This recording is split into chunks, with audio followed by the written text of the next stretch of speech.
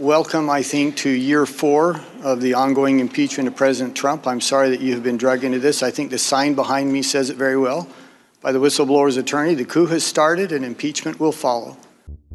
Have you ever felt a visceral attraction to a politician? There is not a liberal America and a conservative America. There is the United States of America. I am your voice. Ask yourself if they're really telling the truth. This is a secret innuendo being leaked out there about me. I was honestly concerned that he might lie about the nature of our meeting. This is Subliminally Correct, a podcast where we examine all the ways politicians and newsmakers are using psychological tactics to influence you every single day. And now, join myself, Taylor Sherman, certified hypnosis instructor and executive coach, along with my co-host, Alex Dobranek, political consultant and certified consulting hypnotist, on this episode of Subliminally Correct.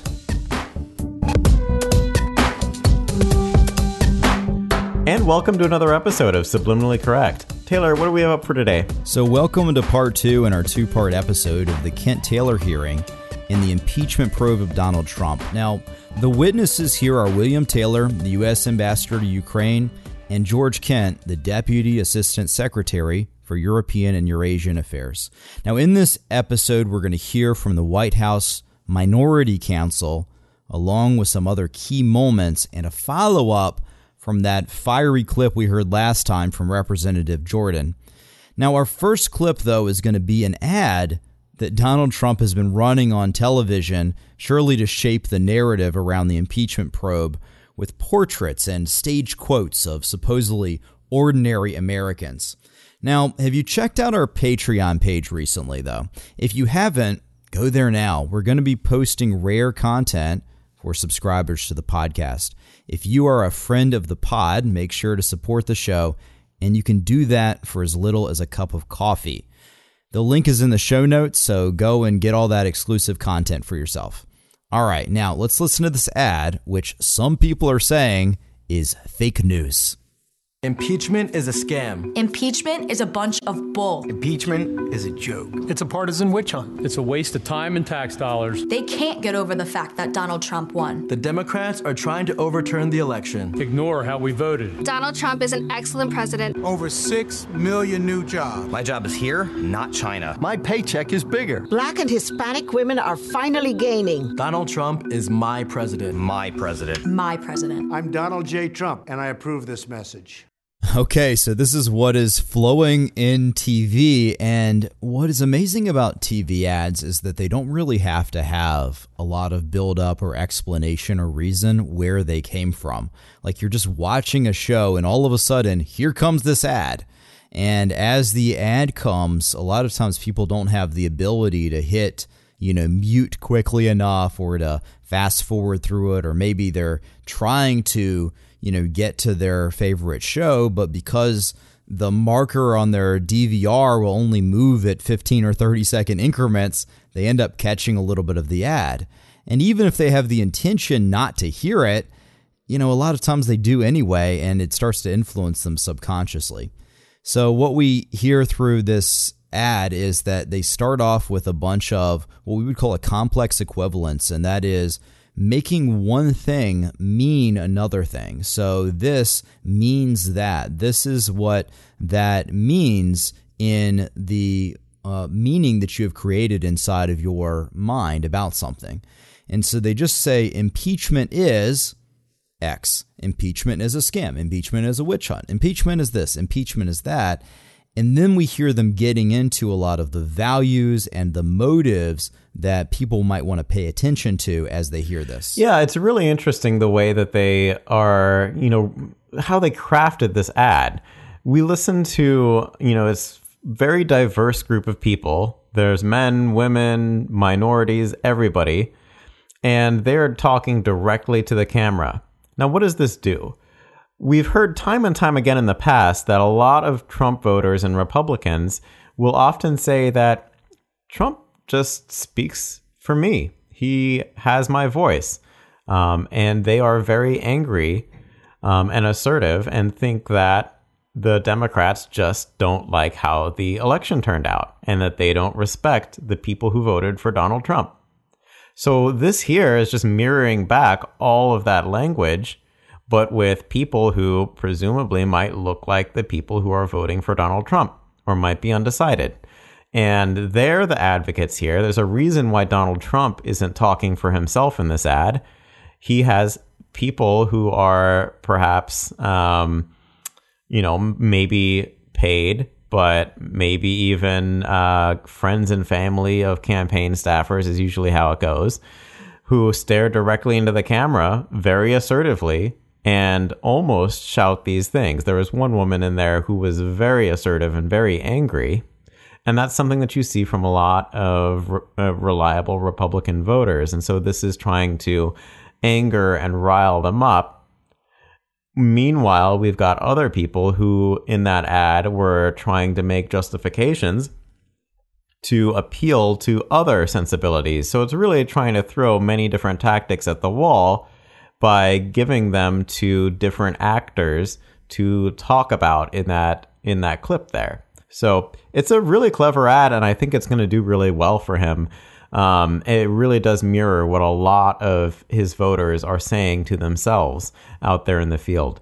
Now we're going to tune back in to the Taylor Kent hearing, and we're going to be listening to the minority counsel who has been selected by the Republicans to not only gain information, but also to shape the narrative here.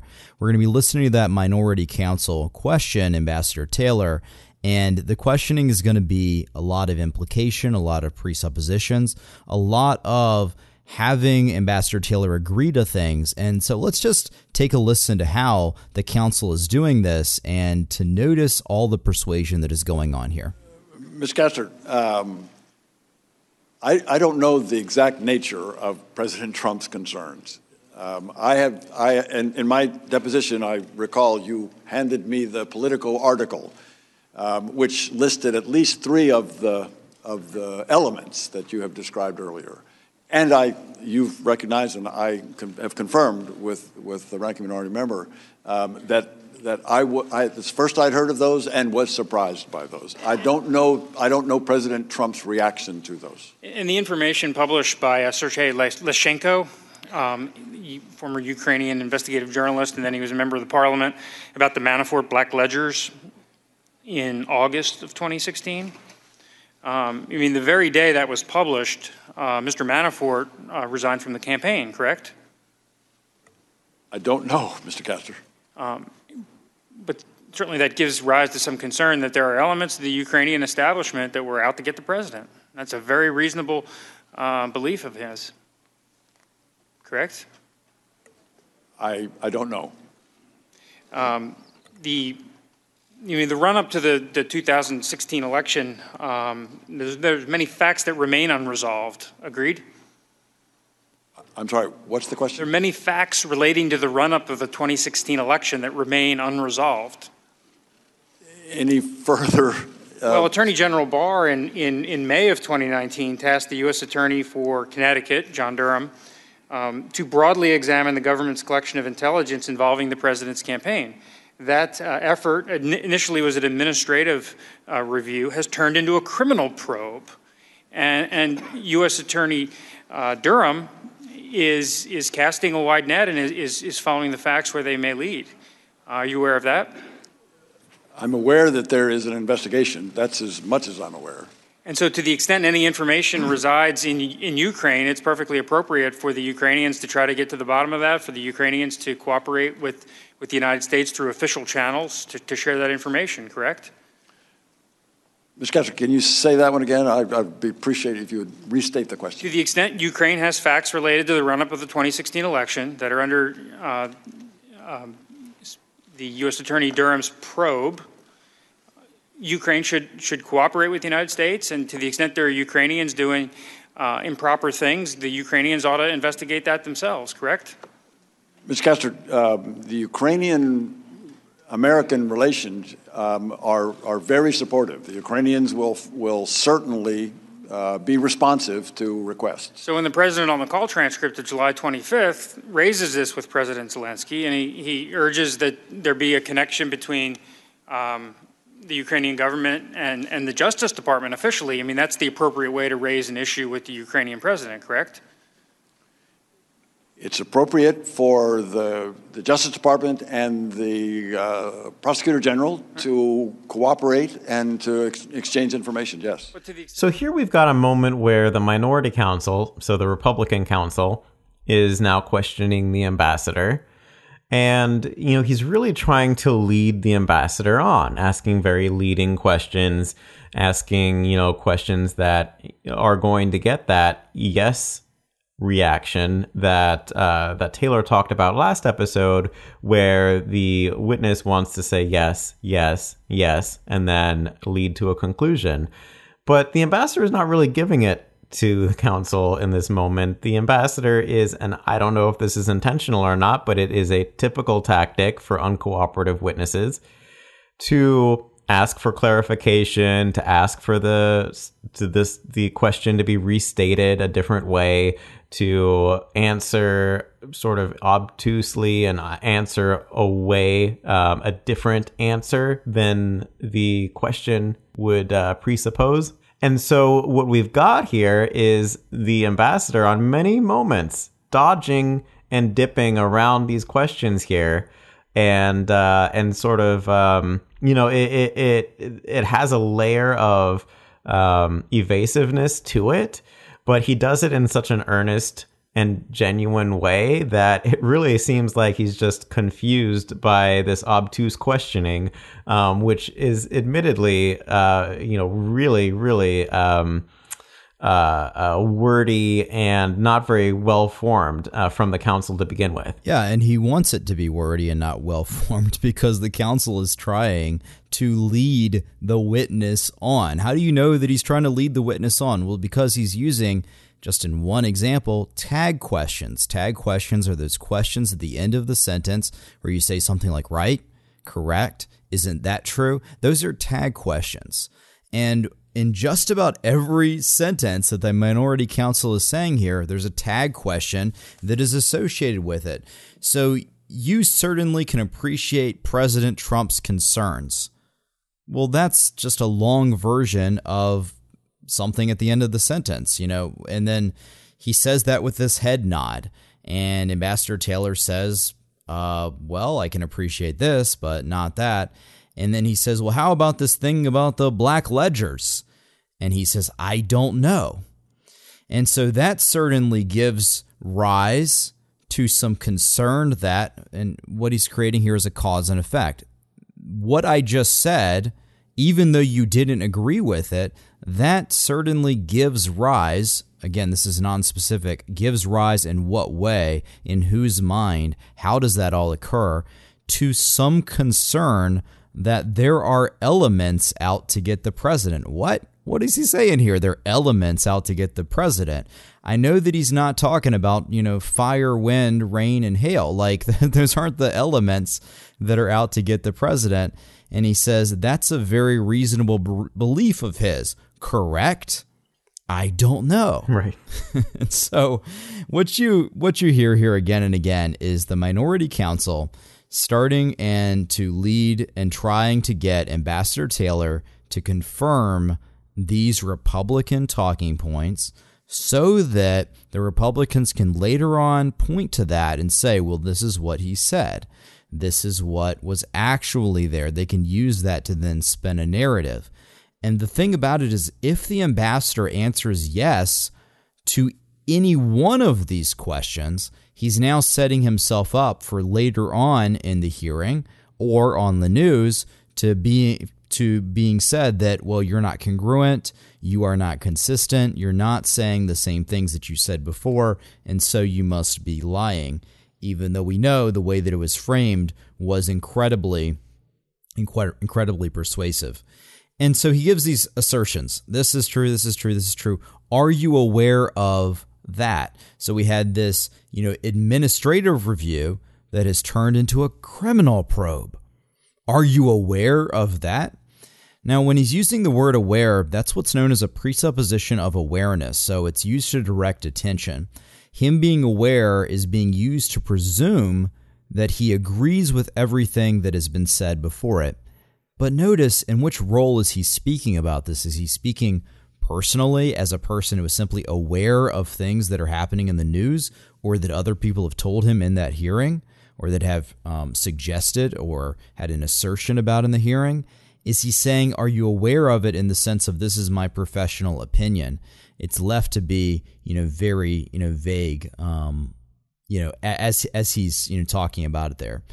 And then he really tries to get Ambassador Taylor to frame the appropriateness of the relations, of the what should have happened, and to get him to make a moral judgment about what should or shouldn't have happened.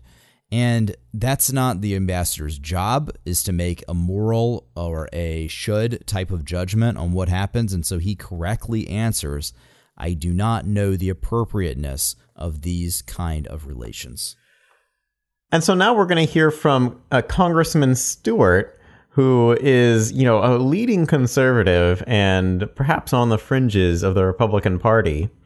And we're going to hear about his take on this impeachment inquiry. Mr. Stewart. Yep. Thank you. To the witnesses, thank you. Time is precious, so I'm going to go very, very quickly. Welcome, I think, to year 4 of the ongoing impeachment of President Trump. I'm sorry that you have been dragged into this. I think the sign behind me says it very well. By the whistleblower's attorney, the coup has started and impeachment will follow. But after listening for what is going on now, 4 hours and 21 minutes, after all of the secret hearings, after all of the leaks, after hearing witnesses such as yourselves give your opinions, it really comes down to this. One thing it comes down to. This is the transcript that the president has released of this phone call. There is one sentence, one phone call.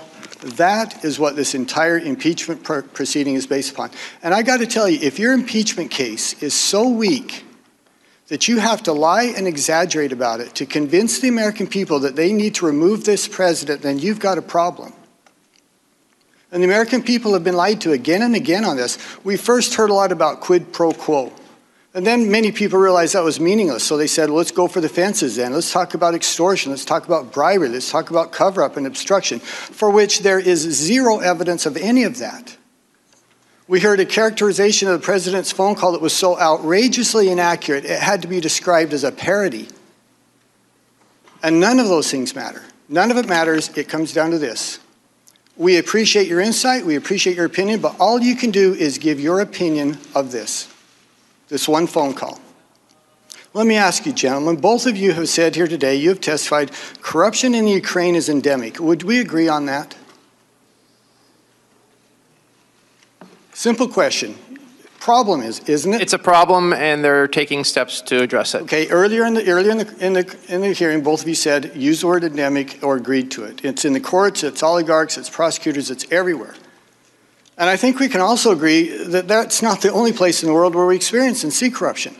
There's dozens and dozens of nations around the world that are steeped in corruption. Would you agree with that? Mr. I would say that there's corruption in every country, including ours. Okay, thank you. And some we're clearly more concerned about than others. So in these corrupt nations, of which there are probably hundreds of corrupt individuals, hundreds of corrupt government officials, can you give me an example any time where the Vice President of the United States shows up and demands that a specific prosecutor be fired and gives them a 6-hour time limit to do that? Are you aware of that ever happening in any other place? I guess the answer is no. And I just think it's interesting that out of hundreds of corrupt individuals, dozens of corrupt nations, that happened one time. And it happened with the individual whose son was being paid by the organization that was under investigation. One other thing very quickly. If someone was a candidate for a political office, even for President of the United States, should they be immune from investigation? No one is above the law, sir. Thank you. I agree with that. I think we all would agree with that.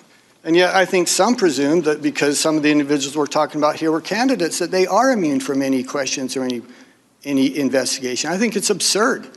For heaven's sakes, if those of us in public office, those of us who find ourselves up for re-election or all the time as a candidate, I think we have a higher standard. not immunity from asking these types of questions. The last thing, then I'm going to yield my time.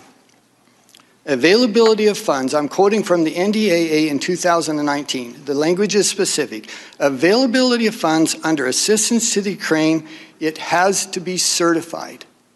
And what has to be certified? Quote, for the purposes of decreasing corruption. Are you surprised that there would be questions about corruption in Ukraine and that it would be discussed withholding some of this aid that's actually required by law that it be withheld if they can't certify that corruption has been eliminated or is being addressed? The certification in that case is done by the Secretary of Defense upon advice of his staff in consultation with the interagency community. We were fully supportive of that conditionality, and the Secretary of Defense had already certified that that conditionality had been met. And so we agree that we should withhold funds if there's questions about corruption that have not been addressed. I'm going to yield my rest of my time to Mr. Jordan. So now we're hearing from Mr. Stewart, and as Alex was saying, this is a very staunch Republican who is really toward the edge of the party. You know, he has had a very vigorous defense of President Trump in the past through a lot of, different aspects. And he starts this off by talking about welcome to year 4 of the ongoing impeachment of President Trump. So notice how from the very start, he creates this frame of what this is all about. And a lot of times when you listen here to politicians on the podcast, it comes down to what is the frame of belief and reality that people start to step into? How are they viewing things? And framing can be very, very powerful. And think about how now we have heard Mr. Stewart expand the frame from this is just, we just started this. We're hot on the tails of the president. We're kind of making him sweat here versus, you know what? We're in year 4. Nothing's happening. Everything the president has been saying up until now has been true. And so you don't need to worry about this either. So that's from the very start what he is saying there when he says, I'm sorry that you've been dragged into this kind of, apology that isn't a real apology. And he says, it's just like this poster is behind me, and they have these big posters, up in the congressional room, and it says, according to the whistleblower's attorney, the coup has started and the impeachment will follow. So all of a sudden, instead of, hey, we're asking some questions of some ambassadors to Ukraine and some people involved in the in this process, now it is a coup. So now it's a coup that we're talking about, and Mr. Stewart, with his patriotic mindset, is now telling us about what we're doing here with this coup. You hear him using an if-then statement. This is a cause and effect. He says, I have to tell you, if your case is so weak that you have to resort to lies and denials, then you've got a problem. So when someone says an if-then statement like that, it's kind of similar to when we were talking about last episode with Jim Jordan and the yes set and the cause and effect, the premise leading to the conclusion. In this case, it is creating their own premise and then telling you what the effect would be of that, this kind of slippery slope idea of if this is true, which I just made up, then that would be the consequence or that would be the case, and that's all gonna scare you. And so we hear Mr. Stewart here using a lot of these devices, talking about that weak case that is there, and then really interrupting his own dialogue even at points to say, none of those things matter. None of them matter. Yeah, Mr. Stewart's tactics here are pretty typical of the Republican Party, right? We're talking about, welcome to year 4 of the ongoing impeachment, like Taylor said. That is sort of saying all of this is old news. You just don't like the president. And then the idea that there's this coup that is something that's come out of a lot of the right-wing blogs that then Trump adopted and has promoted. And then, of course, the idea that the impeachment case is just a bunch of smoke and mirrors and that they're lying about it. They seemingly will never let Schiff go. or, all of these other allegations throughout this process, many of which have been disproven, because Mr. Stewart is not really challenged in this moment, he's allowed to get away with this and allowed to present his side. And so it's interesting in which, we see the Congress people in these committee settings able to grandstand, able to get out their points in these long soliloquies where he's really able to get out all of these conspiracy theories unquestioned, so that they slip into, maybe somebody who's not paying that close of an attention. These ideas slip past that and maybe put doubt in the minds of somebody that, might not be paying that close of an attention to all of this stuff. So in this next clip, we're going to hear Jim Jordan again. We heard him in the last episode, in which he went on and on and on about the 55 days and the hearsay from people telling people. Well, guess what? Jim Jordan's back, and he's got even more of that. And he's going to build his narrative around all of this yet again. So let's take a listen to him. Mr. Jordan. Thank you, Mr. Chairman. 55 days. 55 days between July 18th and September 11th that there was a delay on sending hard-earned tax dollars of the American people to Ukraine. We're not talking any country. We're talking Ukraine. Ernst & Young said one of the 3 most corrupt countries on the planet. Our witness on Friday, she testified in her deposition. Corruption is not just prevalent in Ukraine, it's the system. So our president said, time out. Time out. Let's check out this new guy. Let's see if Zelensky's the real deal. This new guy who got elected in April, whose party took power in July. Let's see if he's legitimate. Now keep in mind, as has already been discussed, in 2018, President Trump had already done more for Ukraine than Obama did. That's right.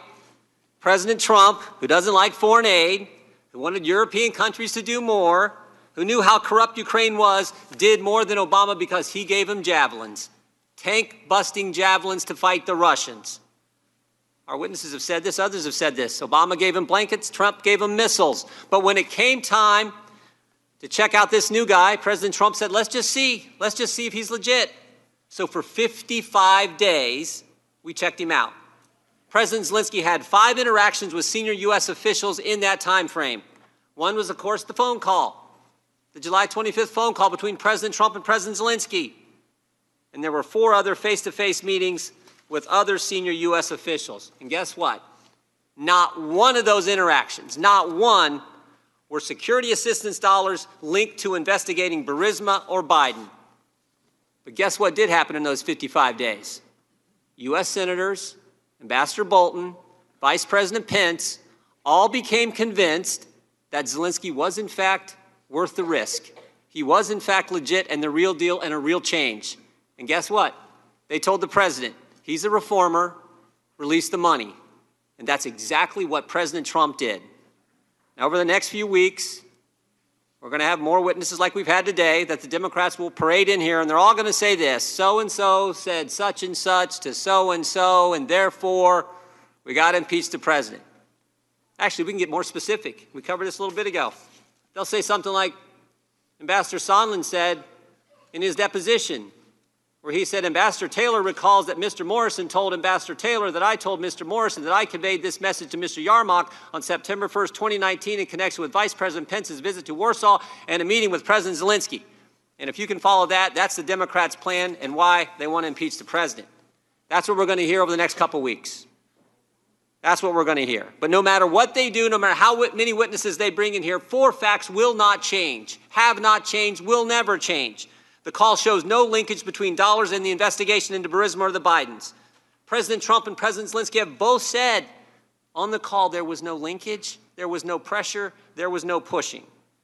Ukrainians didn't even know the aid was withheld at the time of the phone call, and most importantly, as has been pointed out, Ukrainians didn't take any specific action relative to investigations to get the money released. Now, there is one witness that they won't bring in front of us, They won't bring in front of the American people. And that's the guy who started it all, the whistleblower. Nope. 435 members of Congress, only one gets to know who that person is. Only one member of Congress has a staff that gets to talk to that person. The rest of us don't. Only chairmanship knows who the whistleblower is. We don't. We will never get the chance. We will never get the chance to see the whistleblower raise his right hand, swear to tell the truth and nothing but the truth. We'll never get that chance. More importantly, the American people won't get that chance. This anonymous so-called whistleblower with no firsthand knowledge, who's biased against the president, who worked with Joe Biden, who is the reason we're all sitting here today, will never get a chance to question that individual. Democrats are trying to impeach the president based on all that. 11 and a half months before an election. We'll not get to check out his credibility, his motivations, his bias. I said this last week, but this is a sad day. This is a sad day for this country. You think about what the Democrats have put our nation through for the last 3 years. Started July of 2016 when they spied on 2 American citizens associated with the presidential campaign, and all that unfolded with the Mueller investigation after that. And when that didn't work, here we are. Based on this. The American people see through all this. They understand the facts support the president. They understand this process is unfair. And they see through the whole darn sham. With that, I yield back. So it's our favorite guy, Jim Jordan. He's back again. And, he jumps into this whole 55 days theme yet again, where he's talking about those 55 days and how because Donald Trump and the Ukrainians didn't succeed in withholding aid for an investigation, that means that there's no scandal here, which isn't necessarily true. But he does go back to this whole, phrasing of, so-and-so said such and such to so-and-so, and we've got to impeach the president. This is sort of him able to amplify and confuse people with the absurd nature of the hearsay that's being presented here. And so this is a really great way for him to take something that's based in facts, that has a logical flow to it, and to say it really quickly and confuse people, and then, amplify the, it's mildly absurd, but he drives it up to 11 there, and is able to sort of create that feeling that, this is really crazy because maybe none of this is based in actual facts because nobody's actually talked to the president. It's all just hearsay. So, he does that again. And the other thing that he does is he really attacks that whistleblower again. And, this time he's, driving it home to Adam Schiff, but doesn't name Schiff. And sort of leaves that to, your mind to wonder, who is that one person? Oh, it must be the Democrats. Oh, it must be the leader of the Democrats of this committee, and that's Adam Schiff. So he says those 435 members of Congress. He's listing a big number. And then only one member gets to know the whistleblower. And that's a very small number. And he uses that contrast there to sort of make his case for how unfair it is. Because if you think about it, 435 versus 1 is a very unfair number. And therefore, this whole process is very unfair as well. He draws that conclusion there without actually saying it. And it's really, really interesting. What's really so compelling about this clip is how Jim Jordan really shifts it around and reframes everything that has been said. And he kind of creates this story that would explain why things happened. So first of all, again, that 55 days, repetition, going over and over it again. But then he starts to build up this idea of Ukraine, and Ukraine being one of the 3 most corrupt countries. Ernst & Young said it's one of the 3 most corrupt countries on the earth. It's the system in Ukraine that it is corrupt. Now, the Democrats are going to be saying that Ukraine is corrupt. And so now Jim Jordan kind of owns that narrative or adopts that. And he says, yes, it is corrupt. And here's what that means. Because they recognize that it was corrupt. And so our president said, time out. Now, when did he say this? Did Jordan hear him saying this? We don't know. But again, this is the story. It's like, here's what happened. Our president said, time out. Let's test out this new guy. And, then all of these people, they tested out Zelensky and they found out that Zelensky, you know what? He's a reformer. And so we can trust him. And we understand that Trump did more than Obama to help Ukraine. I mean, what's amazing about this is that Jim Jordan can sit here and talk about how Trump is helping Ukraine. And that's another thing that he is flipping on its head. Because, of course, what the Democrats are going to say is, okay, Trump, helped Ukraine for quid pro quo and for, and that itself was corruption. And what Jim Jordan is saying is, well, Trump just helped out Ukraine because he's such a nice guy. He gave them javelins. Obama gave them blankets. Trump gave them missiles. And they were all convinced, everyone, not just Trump, but everyone around Trump, of course, that he had picked, were all convinced that Zelensky was worth the risk. And he said that, we're going to have this risk that they're going to be taking. So he forms up this alternate reality in your mind of what is going to occur here and what it all means of the actions that Trump actually said and were taken. So that even if the Democrats are able to prove their case, this now is what it means, according to Jim Jordan. And so what is this called? We have covered this on the show here before. It's that technique called inoculation. It's the idea of inoculating against objections. And he says, over the next few weeks, there will be many more witnesses. And they will parade in here, and it'll be, they said this, and they said that, and this other person said this. And he kind of just names it and blankets them all as if to say, all of that stuff you're going to be hearing, that's just all going to be garbage. Let me tell you the real thing. Why don't you just listen to what I'm saying about this? Because Trump and Zelensky have both said on the call, I love this, both Trump and Zelensky said that there was no linkage and there was no pushing. Both of the people who were saying were corrupt both said they weren't corrupt. So we got that, okay? They both said they didn't do it. So but again, from that repetition and from the quickness of the voice, Jim Jordan allows that persuasive message to flow in, and then he kind of just wraps it all up by saying, you know what, this is a sad day for this country. The American people, they see all this, they understand.